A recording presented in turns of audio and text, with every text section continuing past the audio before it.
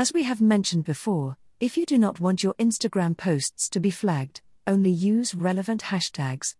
Even if your post does not get banned, don't do it. There is no reason for it. When people are looking at the Explore page, they will not be tapping on photos that they are not interested in. You should also take notice of your followers.